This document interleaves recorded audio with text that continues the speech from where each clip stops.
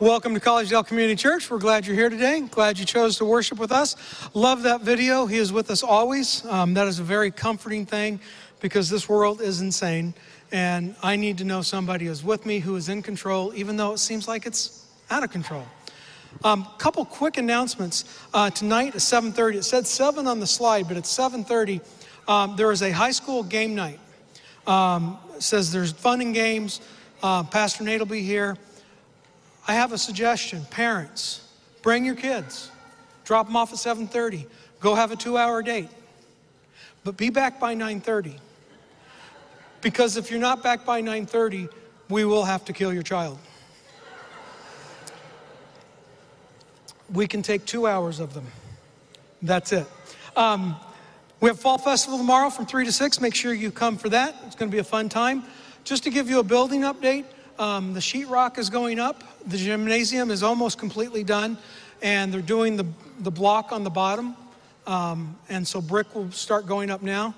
And so anyway, sorry, somebody just said put the mic closer, and now I can see why. Anyway, the building's going. Want to continue to ask you to please support this project because we want to borrow as little money as we possibly can. And we went a long, long way to get that up without borrowing money, but now we're well into $1 million in to our loan. So get out your checkbook and write a big one. If anybody's got $1 million just sitting around, we'll take it. Let's start our worship service with a word of prayer. And those who are able and willing, I invite you to kneel.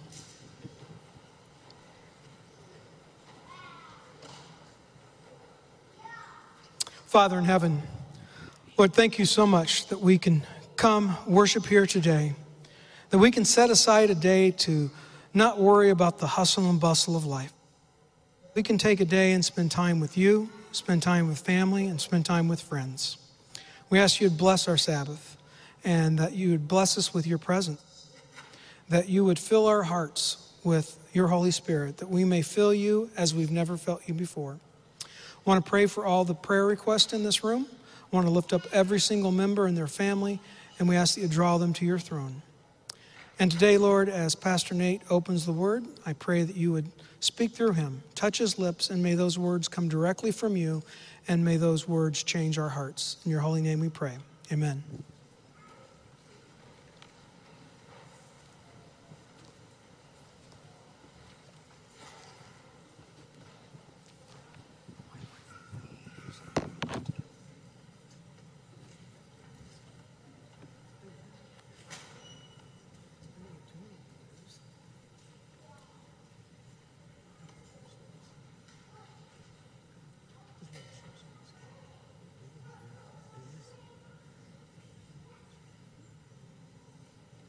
Happy Sabbath.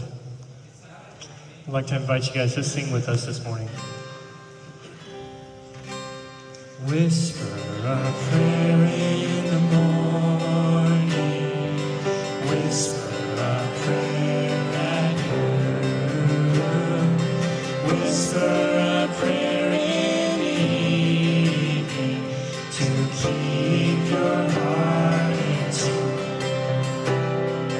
God answers prayers in the morning, God answers prayers at noon, God answers prayers in the evening to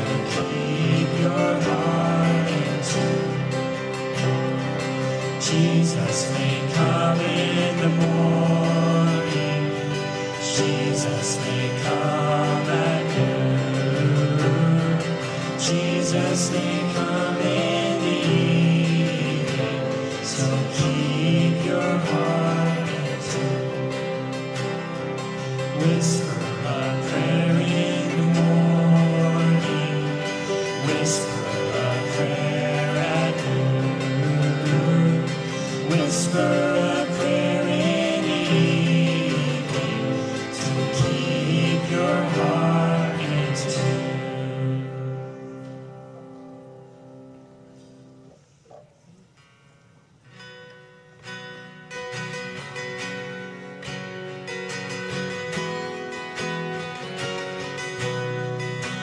Come thou fount of every blessing, to my heart to sing thy praise. Streams of mercy never ceasing, call for songs of boundless praise. Teach me some melodious song, sung by flaming tongues above. Praise the mount I fixed upon, mount of thy redeeming love.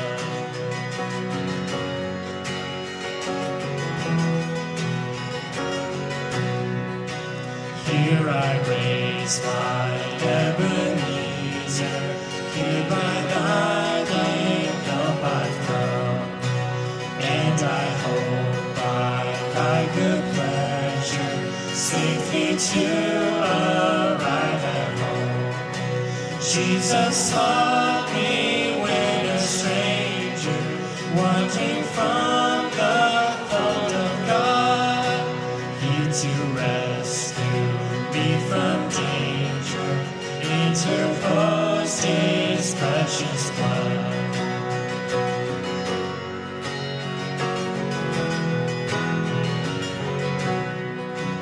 Oh, to grace thou great a debtor, daily I'm constrained to be.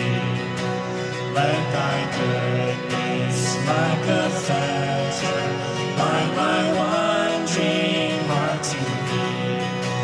Prone to wander, Lord, I feel it, prone to leave the God I love. Here's my heart, Lord, take and seal it for thy courts above. Here's my heart, Lord, take and seal it for thy courts above.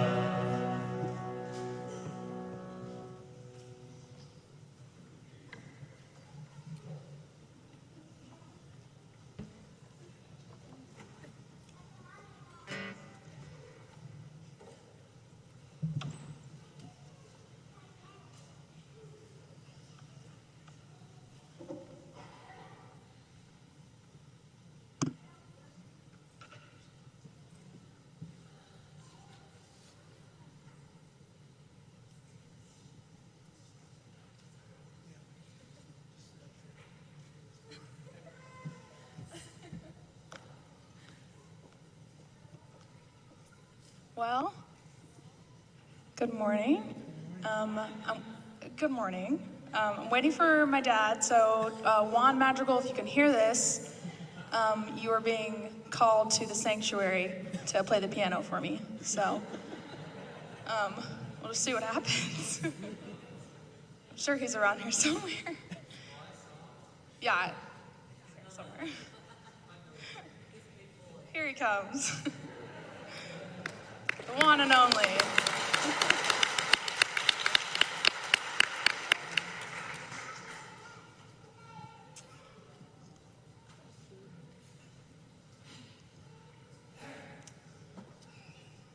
Isaiah 41:10 says, "Fear not, for I am with you.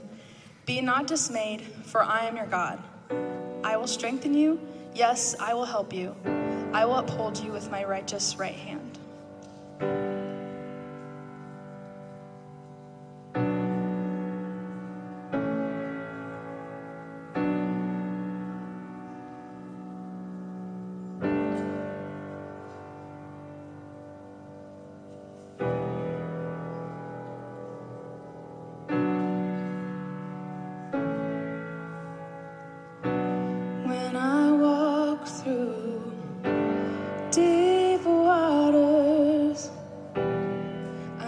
that you will be with me. When I'm standing in the fire, I will not be overcome. Through the valley of the shadow, I will not fear. I am not alone. I am not alone. You will go before me. You will never leave me. I am not alone. I am not alone. You will go before me. You will never leave me.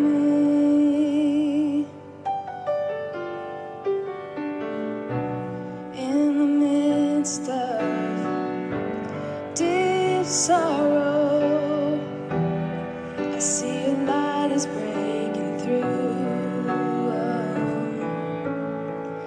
The dark of night will not overtake me. I am pressing into you. Lord, you fight my every battle. Oh, and I will not fear, for I am not alone. I am not alone. You'll go before me. You will never leave me. I am not alone. I am not alone. You'll go before me. You will never leave me. You amaze me, redeem me. You call me as your own. You amaze me, redeem me. You call me as your own. You amaze me, redeem me. You call me as your own.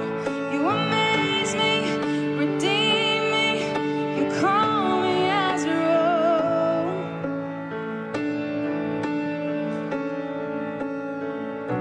You're my strength, you're my defender. You're my refuge in the storm. And through these trials, you've always been faithful. You bring healing to my soul. I am not alone. I am not alone. You will go before me. You will never leave me. I am not alone. I am not alone. You will go before me. You will never leave me.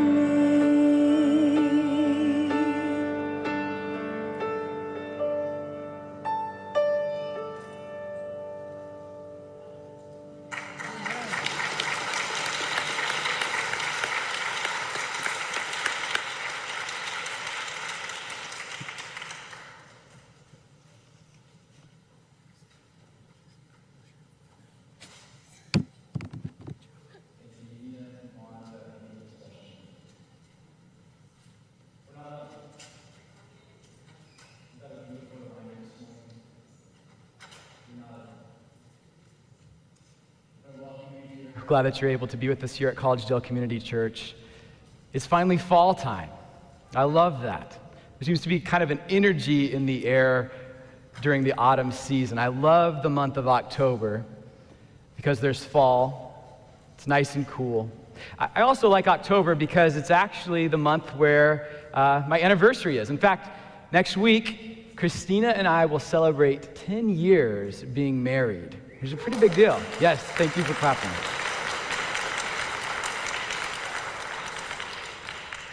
We're pretty excited about being able to celebrate that. And this past week, I was thinking about our early days of being married, thinking about some of the different experiences we had, and I was thinking about our first big purchase that we made together. Maybe some of you guys who are married can remember back to the first big financial decision you made as a couple together. Some couples, when they get married, they need to buy a new car together. So they look at all the different cars. Some couples, when they first get married, they go big and they buy a house together. When Christina and I got married, our first big purchase was a couch. And it may not feel like a really big purchase because our budget was well less than $1,000 to get a couple couches. But it felt like a big deal to us. And I think one of the reasons it felt like a big deal was because I actually already owned a couch. When I was a bachelor in college, someone had left over a couch in the hallway when we were moving out one year. I grabbed that because I'm thrifty like that. And I had owned this couch for a while. In fact, I guess it wasn't technically a couch. It was actually called a love seat. You guys know what a love seat is, right? And this love seat was special because if you weren't close to the person you were sitting down with when you started sitting in the couch, within moments of sitting down on the cushions, you were guaranteed to be close because there was no center support, so you would crater into each other. All right, I thought that was a bonus feature. That was a pretty good deal. But as Christina and I got married, her being the wiser of us, she said, listen, it's time to get a new couch. And so there was kind of a lot riding on getting a new couch. It had to be a really good couch to make it worth spending hundreds of dollars to replace my cool love seat. And so we started looking.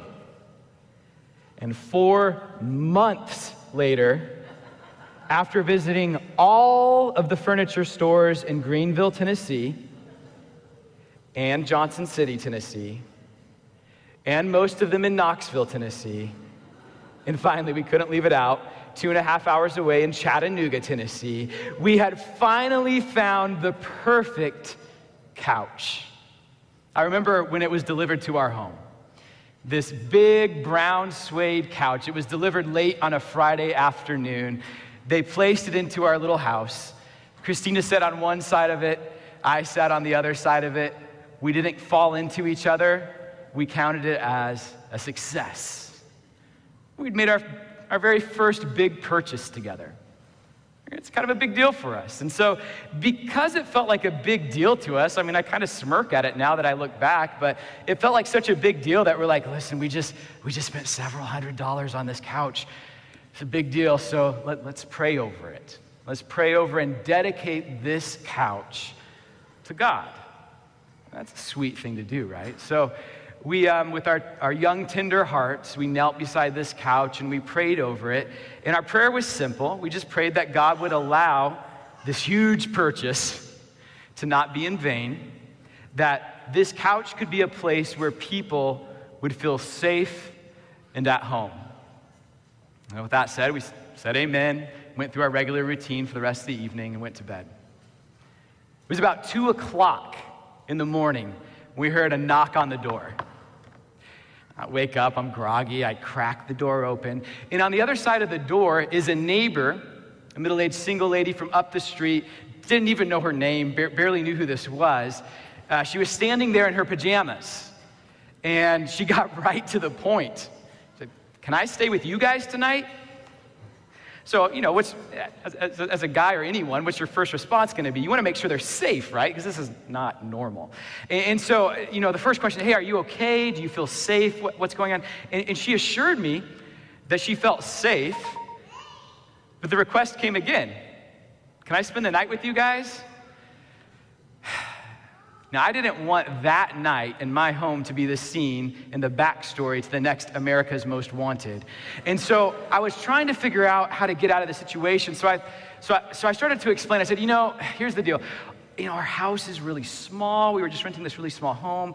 It's really small. We only have 1 bedroom. We don't actually even have an extra bed. And as I was saying this, I could see her eyes drift away from making eye contact with me and slowly pan across our living room to our prized new purchase.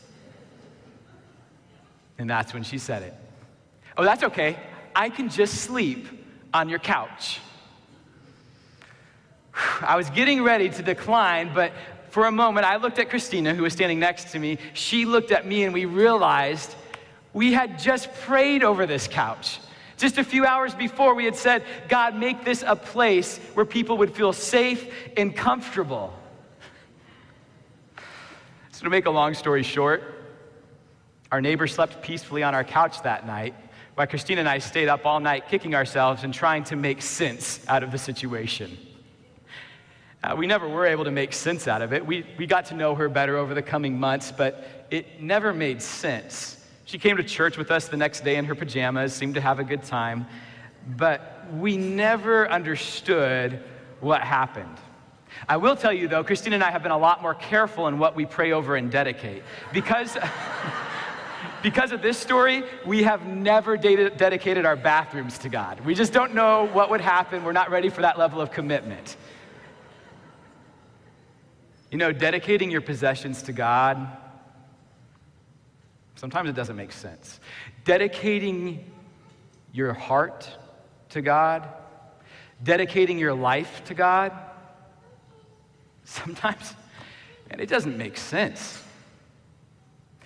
This morning, we're going to look in the Bible and talk about that tension.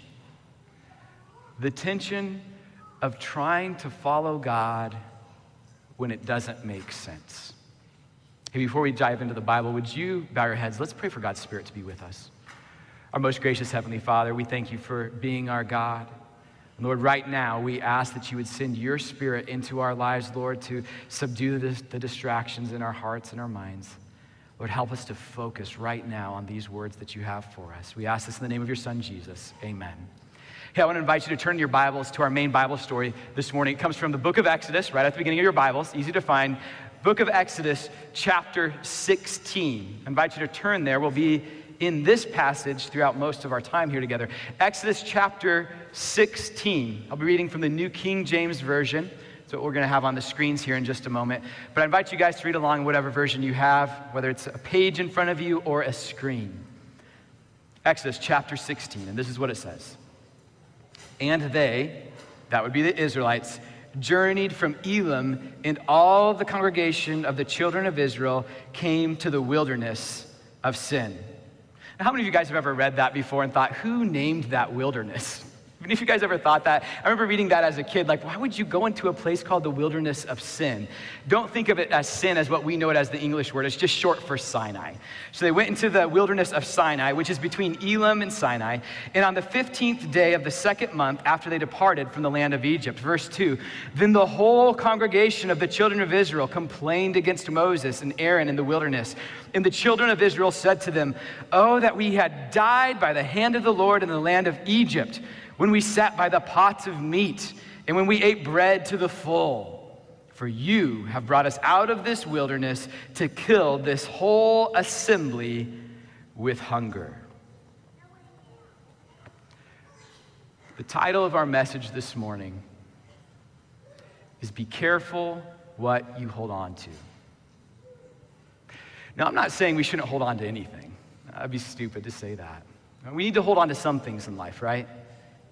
That provides a certain amount of stability, to have some things to hold on to in life. In fact, I was remembering a story of a few years ago when I was working with a different church. We were working, some church members and I were trying to work with a homeless couple who didn't have very much to hold on to in life. And because of that, it made them really vulnerable. And so as a church, we started working with this couple, wanting to try to help them get back on their feet. And one of the biggest challenges we found was trying to get them a permanent place of residence. Because as many of you guys know, if you have a residence, if you have an address, that's one of the keys you need to get a lot of the assistance that's available for you in this country. And so we wanted to help them get a place, a permanent residence. And we had a hard time finding it, but finally they were able to locate this place that they thought was a good deal. And I remember going with them to this little rental house. The first time they saw it, the first time any of us saw it, we arrived at the front door and we walked in. And I'm an optimist, and I like fixer-upper. So when I saw this home, I thought, man, this could work, but not without a lot of cleaning. It was filthy. I mean, just complete filthy. I'm not talking dust on the ground, I'm talking slime on the walls. It was a filthy place. And as we were walking through, trying to not get sticky stuff on our feet, the landlord looked over and he said, there was this couch, this ugly couch right in this little small living space. He said, now y'all are gonna have to get rid of that because it has bed bugs. So you guys know something about bed bugs, don't you? You know what I know. I'd heard about bed bugs before. You can get rid of bed bugs, right? But if you've ever had them or if you know anyone who has had them, it's a pain. It's a pain to get rid of bed bugs, especially if you have all your stuff in your house, because what happens is these little critters will go from one bed to another bed, to you, to another bed, to another person, and it just spreads. And so if you have bed bugs in your home, I've known people who've had to wash everything in their house 3 or 4 times before getting rid of all this stuff. You have to fumigate your house. It's a pain. And so we said, okay, we looked at all this, and the couple, they really wanted to stay in this home. They were good with it. And we said, okay, here's the deal. Yeah, this can work, but we've got to get rid of this couch. So here's what we're gonna do.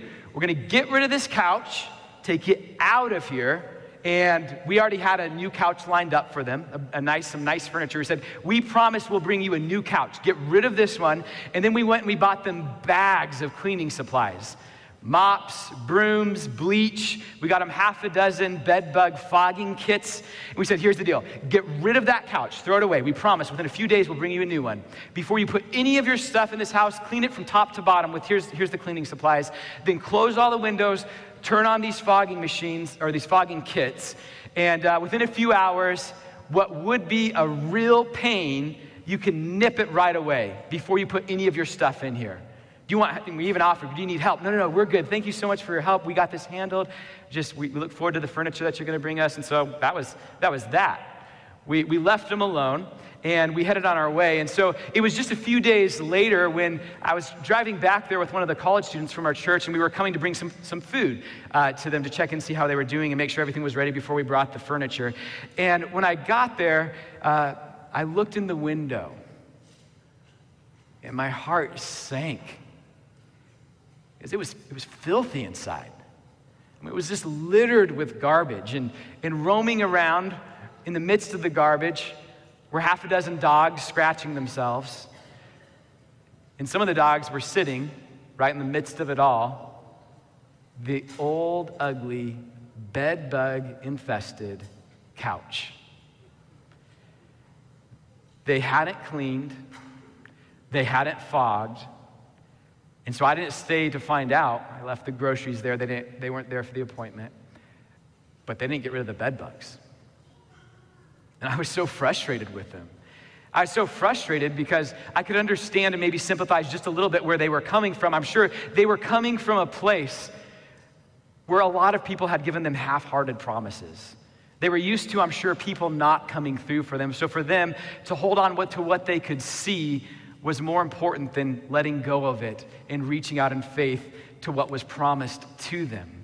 But I was so frustrated because we came through with our promise. A few days later, we came back and we delivered them some beautiful furniture. But the frustrating part was this: no matter how nice the furniture was that we gave to them, it was limited by what they held on to. Because the infestation would go from the old couch to the new couch, to the new bed, and it would continue to spread. Be careful what you hold on to.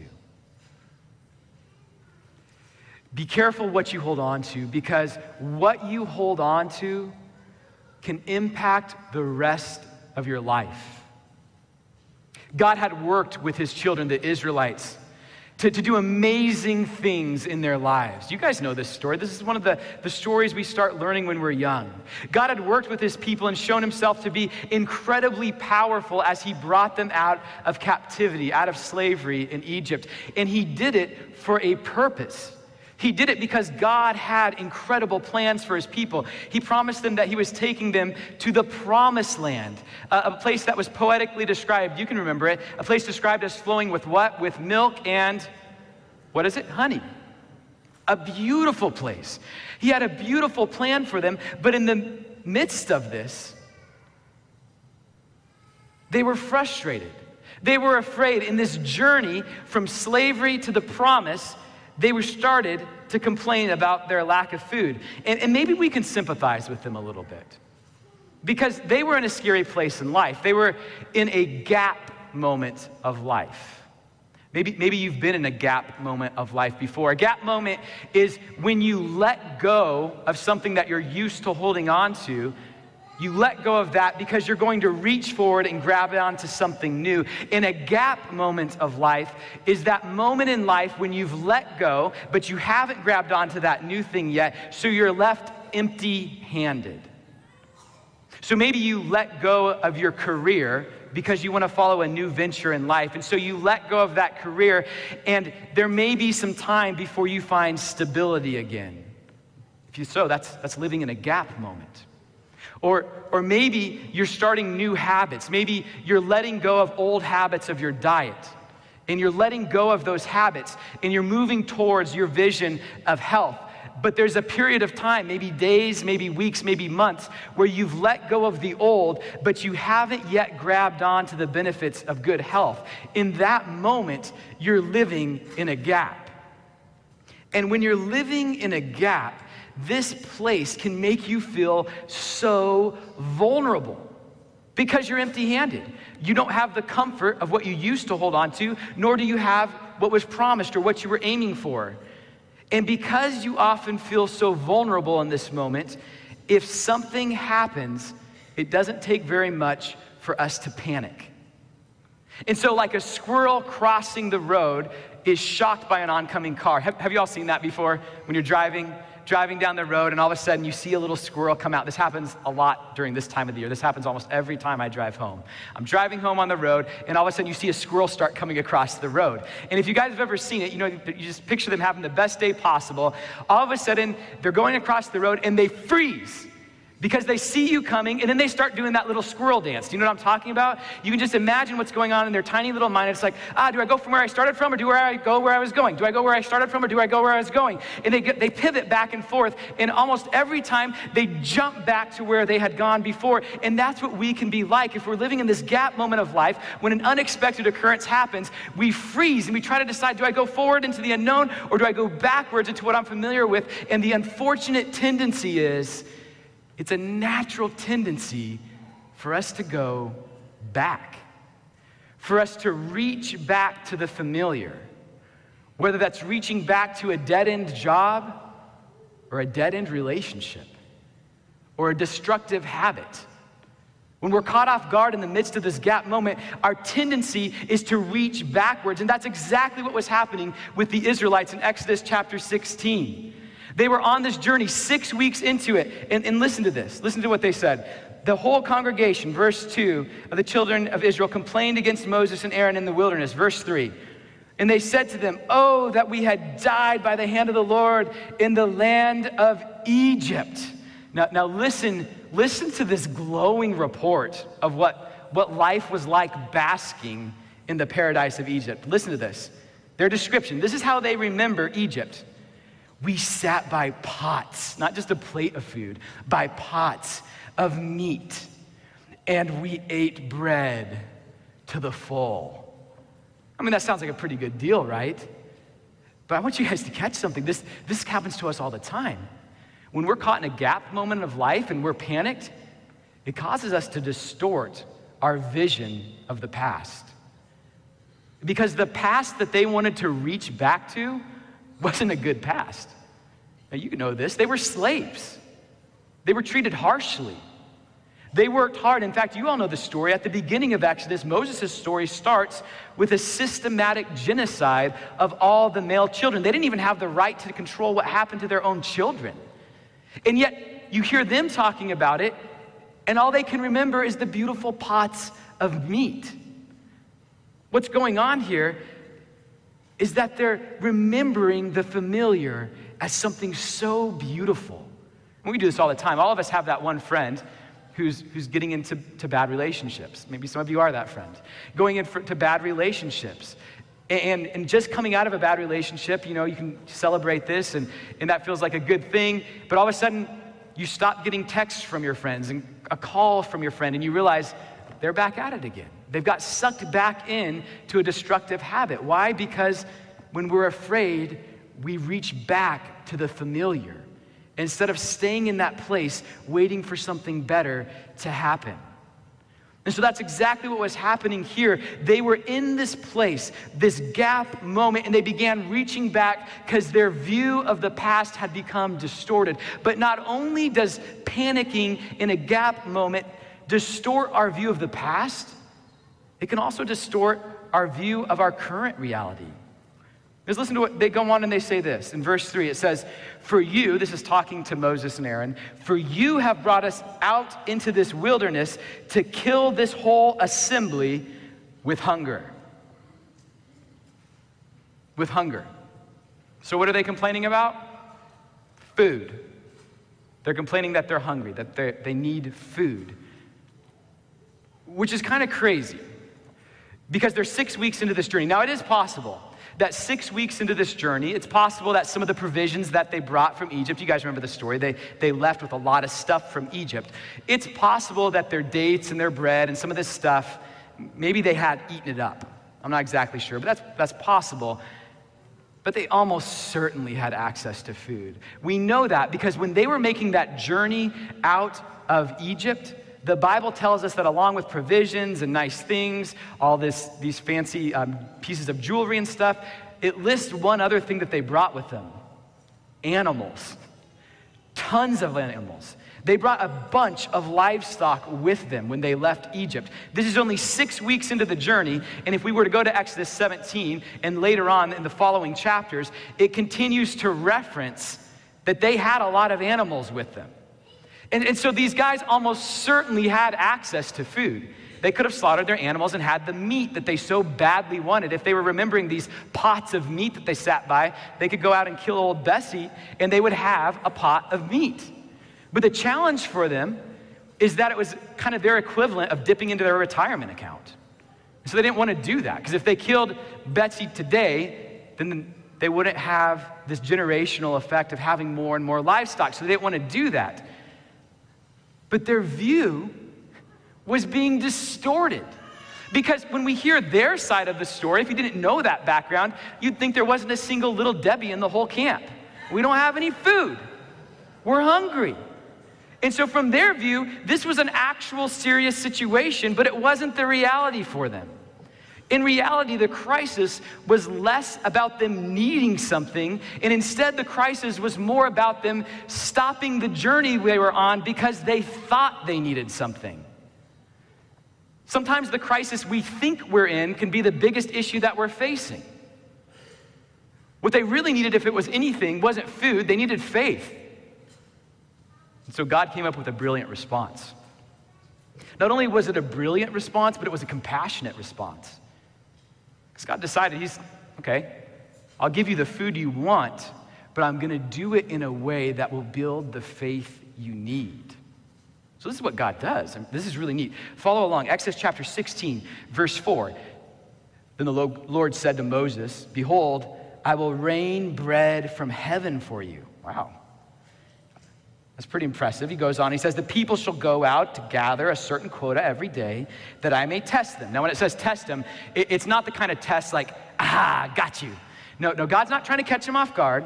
He's trying to test in the sense, he's trying to build something in their lives. He's trying to test in the sense he wants to prepare them and build up their strength. So that's the kind of testing it's talking about. So I can test them whether or not they will walk in my law or not. Verse 5, "And it shall be on the 6th day, that when they prepare what they bring in, that they shall prepare what they bring in, and it shall be twice as much as they gather daily." And then jump with me to verse 19. It fleshes this picture out a little bit more. Verse 19 says, "And Moses said, let no one leave any of it until morning."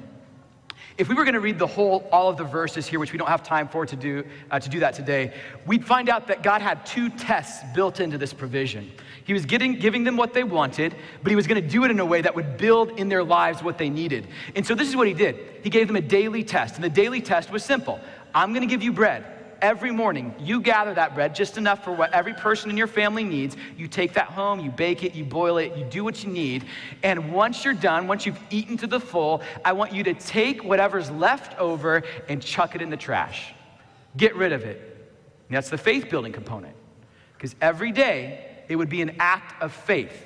They would give up what they had, trusting that God would provide tomorrow. You see what God's doing? He's building in a rhythm of trust, a daily rhythm.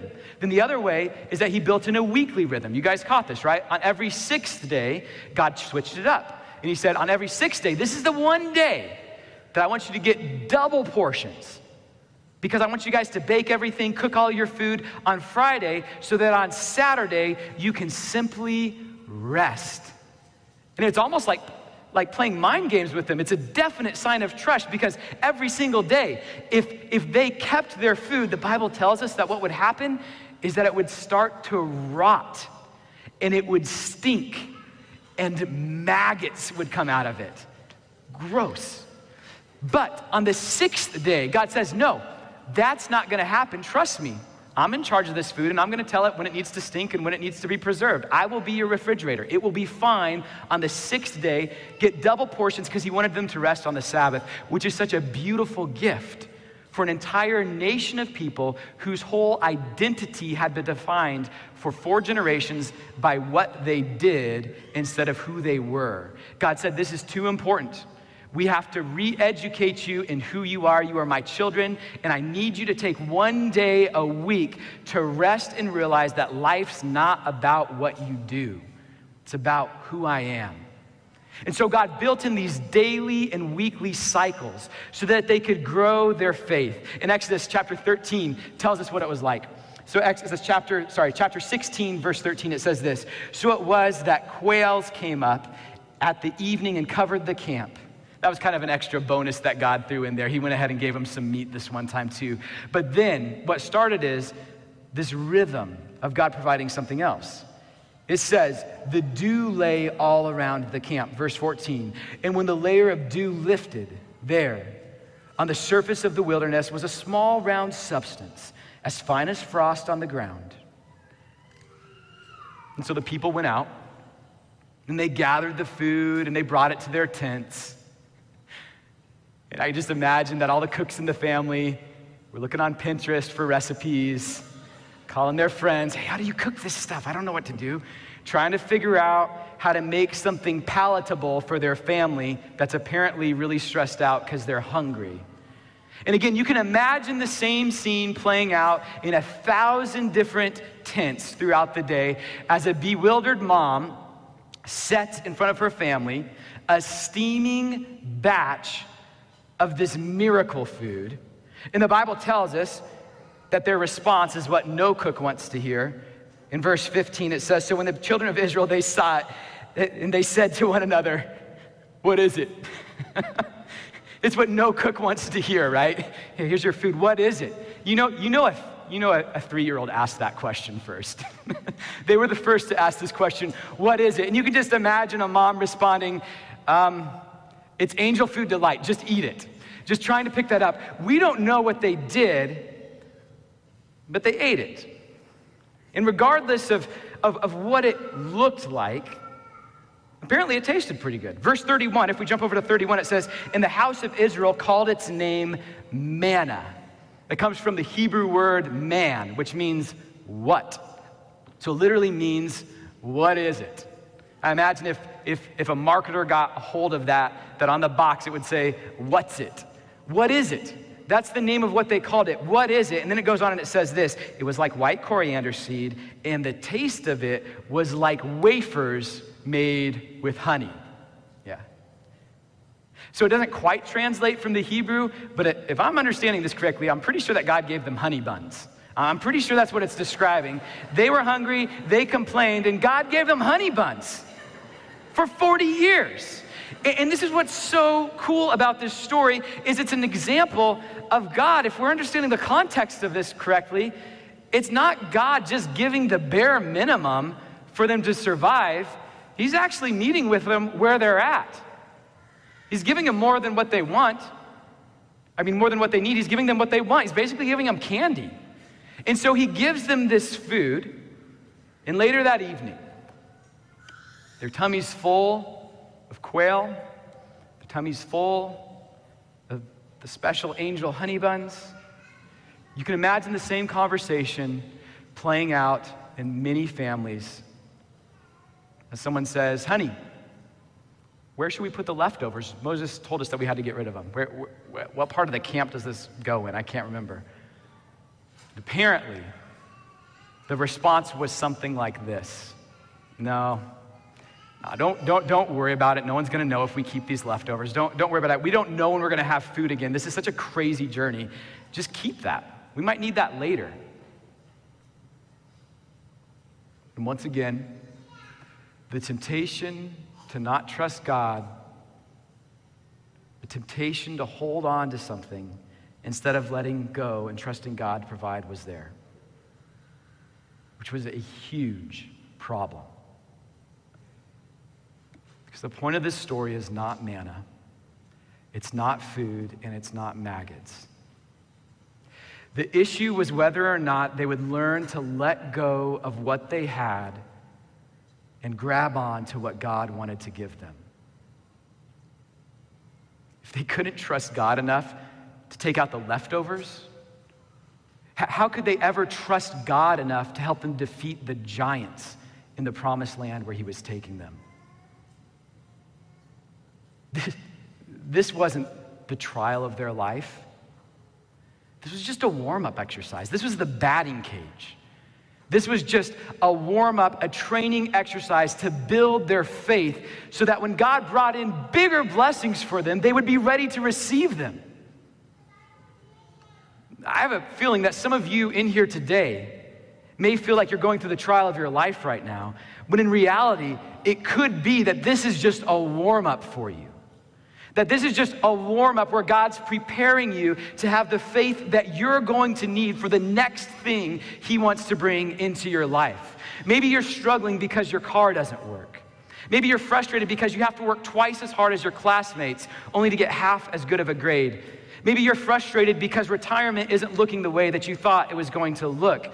Whatever it is, maybe, just maybe, this thing that you're facing is meant to be the chance for you to build your faith in God for the next big thing, to strengthen you so that God can lead you into bigger blessings in life. If you find yourself in that moment, I want you to remember that the trust that God is asking from you today is for your benefit tomorrow. You can trust God, but they didn't. And so we continue the story in verse 20 to find out. It simply says this: notwithstanding, they did not heed Moses, but some of them left part of it until the morning. That would be the manna. And sure enough, it bred worms. Some translations get more graphic and describe them as maggots. And it stank. And Moses was very angry with them. They held on to their food. And by doing that, they brought decay into their homes. Because as long as they kept holding on to that food that stank, that produced maggots, everything else in their home was threatened to be infected as well. I want you to catch this. It wasn't that God was done trying to bless them. No, God was going to do what God does. He continued to bless them. He continued to give them more manna the next day and the next day. God would take them and bring them to the very front door of the promised land. You know, God would continue to bring blessings into their life. But every blessing that he brought in was impacted by what they held on to. No matter how much fresh manna God could bring into their life, if they didn't get rid of that stinking, rotting pile of maggot-infested slop, it would spread.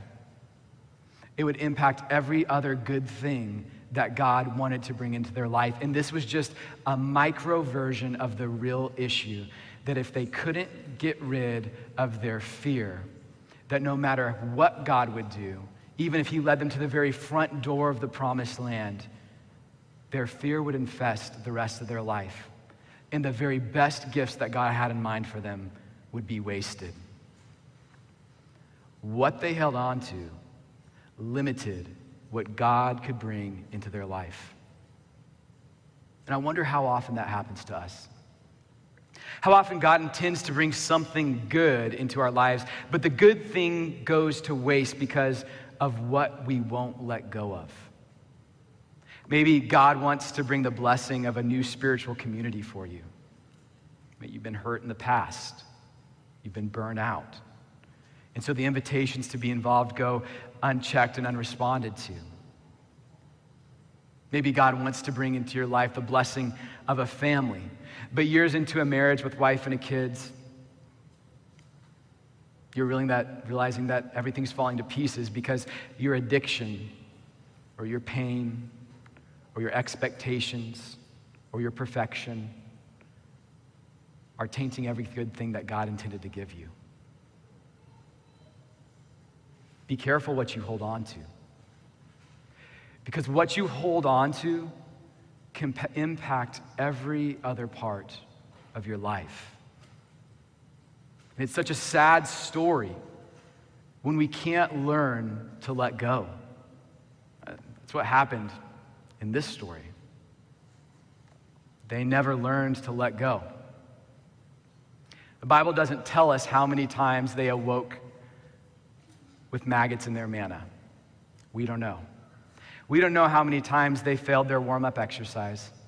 But what we do know is sometime later when God brought them to the very front door of the land that he had promised for them, they didn't have faith. It didn't work. They were just inches away from claiming that promise, inches away from getting out of that gap moment in life. But if we were to look at that story in Numbers 13, we would find that instead of reaching forward in faith, they reached back in fear to the familiar. And once again, the same line repeated, "Oh, that we could only be in Egypt."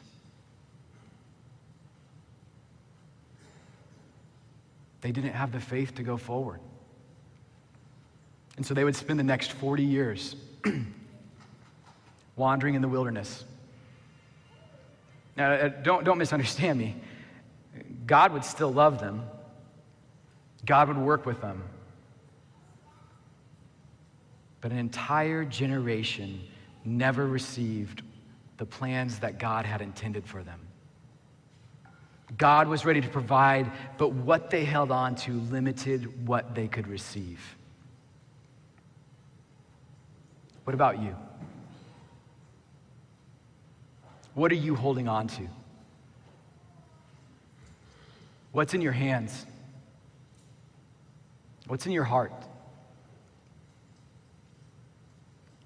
What are you holding on to? Maybe you're holding on to an attitude that's tainting your whole life. Maybe it's even an attitude that served a purpose at one chapter of your life. Maybe it helped you get through some stuff. But as you look at the new chapter that God's trying to write for you, it doesn't fit anymore. And every new character God tries to bring into your life, every new experience is tainted by this attitude that you're holding on to. Be careful what you hold on to,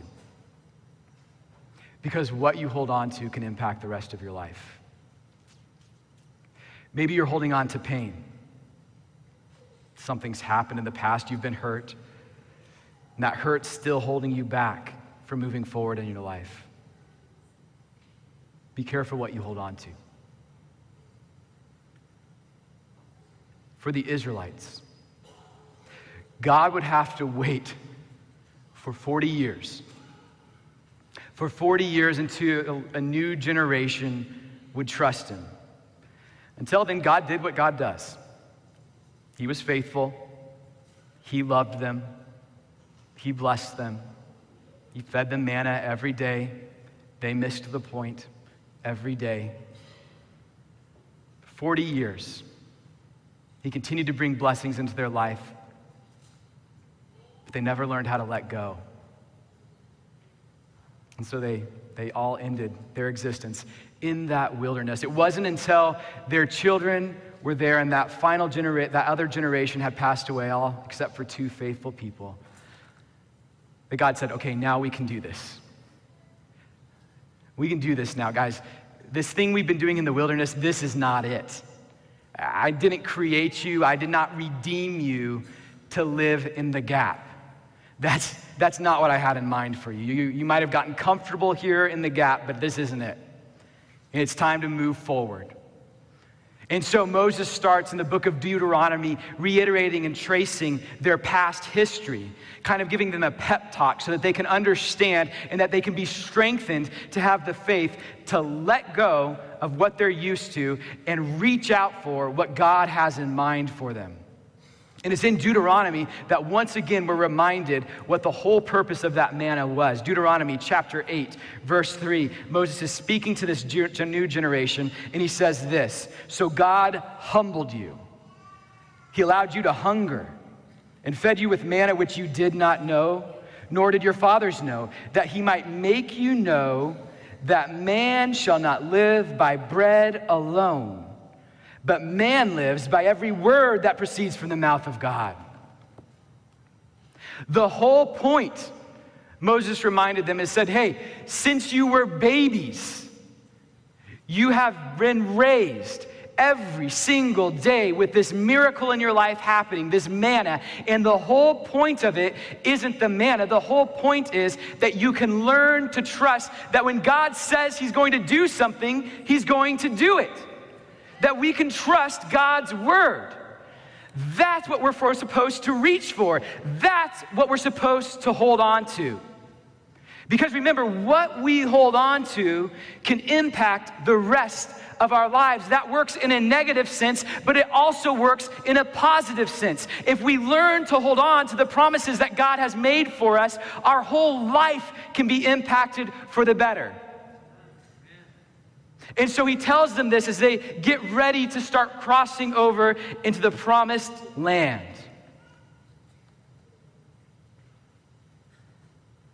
What you hold on to can impact the rest of your life. And I know some of you may be thinking, you might be objecting in your mind saying, Pastor, listen, you don't understand. I've tried letting go of things in the past. I've let go and I've let God, and I've reached, and I've reached, and I've reached. And I didn't see God show up. I never found anything to hold on to. I let go of my job to stand by my convictions. I still haven't recovered financially. I stood by a checked out spouse for years, and nothing's changed.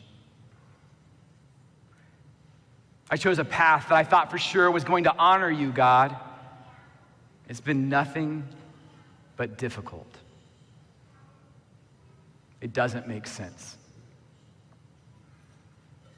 Sometimes following God doesn't make sense. And I wish I had the answers for what would make it make sense in this moment of your life. If you've been there before, but I don't have that answer. As you're living in that gap moment, having let go, but still not holding on to what you've been reaching for.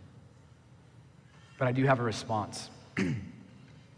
I do have a response for when we feel like God doesn't make sense. I want to remind you that it didn't make sense when God sent plagues to Egypt. When somehow he took water and made those chemicals turn into blood. That doesn't make sense. And it doesn't make sense that God could make hail and that he could make disease fall upon the oppressor's livestock, but not on the oppressed. That doesn't make sense. It didn't make sense when God was able to, with perfect timing, part the Red Sea so his people could pass through. And then again with perfect timing, when the last one had stepped through to make those walls of water crash over those who had pursued after them. That doesn't make sense. It doesn't make sense when God was able to call forth water from a rock to nourish his thirsty people. And it didn't make sense when somehow he was able to feed his people for 40 years with this miraculous food. That doesn't make sense. And so I'll agree with you. God doesn't always make sense. And I say, praise God that he doesn't always make sense. Why? Because the cross doesn't make sense. Because grace doesn't make sense.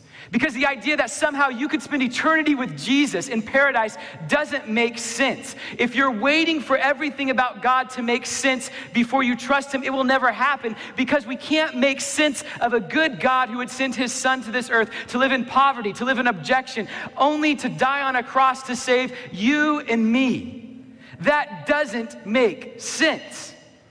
And so I think this is the key that God wants us to understand, is that we need to trust in a God that doesn't make sense. Hold on to that. Hold on to a God who doesn't make sense. And I want to remind you, he's not asking you to do something that he wouldn't do. God's not asking greater faith from you than what he was willing to exhibit himself. Because Jesus knows what it's like to let go. Jesus knows what it's like to let go of the splendors and the glories of heaven. To let go of all of that and to step into the gap. To come down here on this earth, to live a life of poverty and rejection and ridicule. Jesus knows what it's like to let go and live in the gap his whole life, as year after year after year, he served in this carpenter shop with the victory that he intended and what he came for, not even on his horizon. Jesus knows what it's like to live within that gap. And the Bible tells us that in the midst of that gap that Jesus lived in, this midst of letting go of the beauties and the glories of heaven and not yet grabbing onto that victory that God had in mind for him, after he was baptized, he was led into the wilderness in Matthew chapter 4, tells us the story that he was tempted to reach back to what was familiar. Satan came and he said, hey, prove who you are. Use your miraculous. Make these stones bread. Be amazing. Jump from the temple and don't get hurt. Don't worry about going through pain and suffering. Bow down and worship me so you can have the crown without the cross. Jesus was tempted to get out of that gap moment and reach back just like you are, just like I am. And you know what his response is? Cueing from what we read in Deuteronomy, we find it. Beautiful words. Matthew chapter 4, verse 4. Jesus' response, he answered and said, it is written, read it with me, man shall not live by bread alone, but by every word that proceeds from the mouth of God.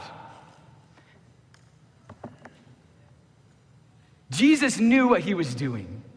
And with those words, he reached forward towards his Father's will.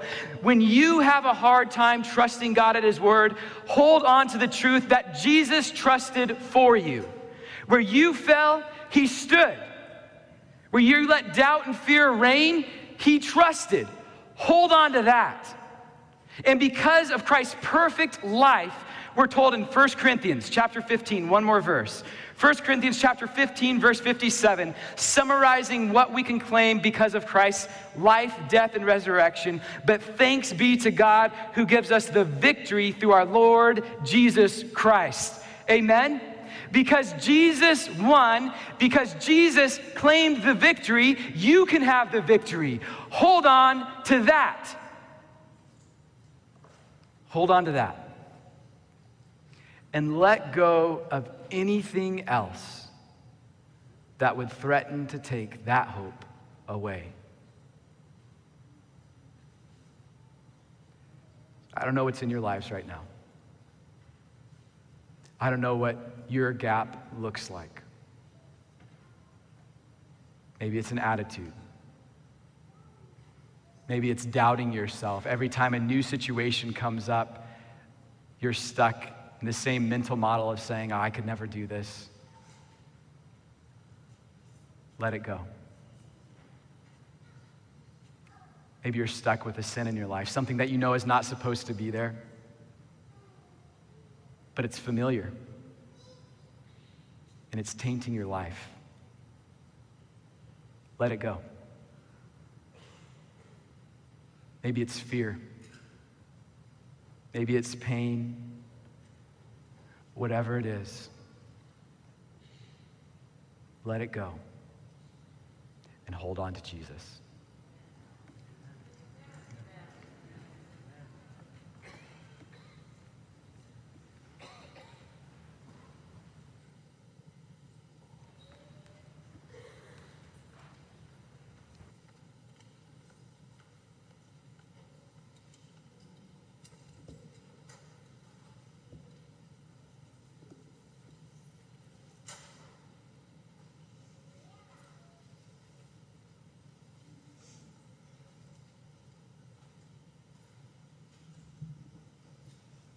I'd like to invite you to stand with us as we sing it as well.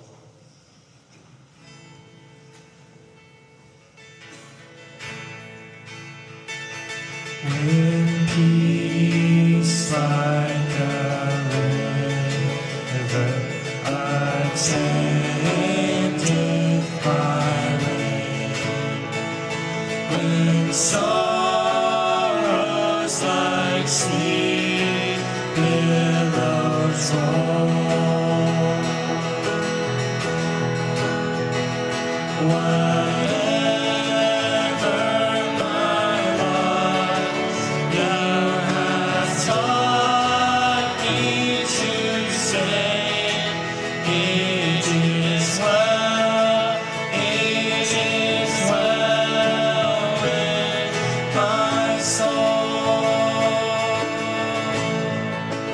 It is well with my soul. It is well with my soul.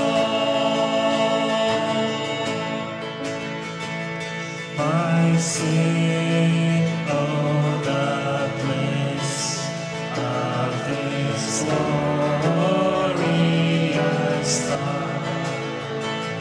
My sin, not in part, but the whole, is nailed to the cross, and I bear it no more. Praise the Lord, praise the Lord, oh my soul. It is well with my soul. It is well with my soul. In Lord is the day when my face shall be sight. The clouds be rolled back as a scroll.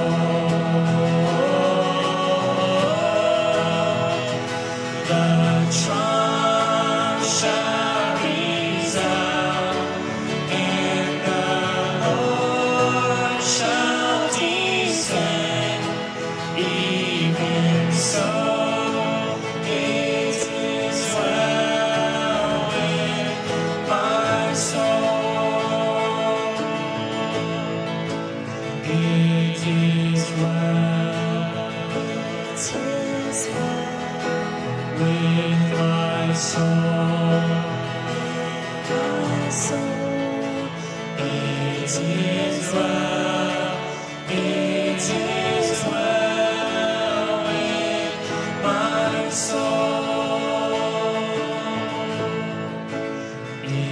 It's His love. It's His love in my soul. Would you bow your heads with me? Father God, we thank you that this morning we can come before you. We can sing this refrain, "It is well with my soul." Because, Lord, we know you're the type of God that we can let go and hold on to. I ask your blessing to be upon each person here today or listening tomorrow.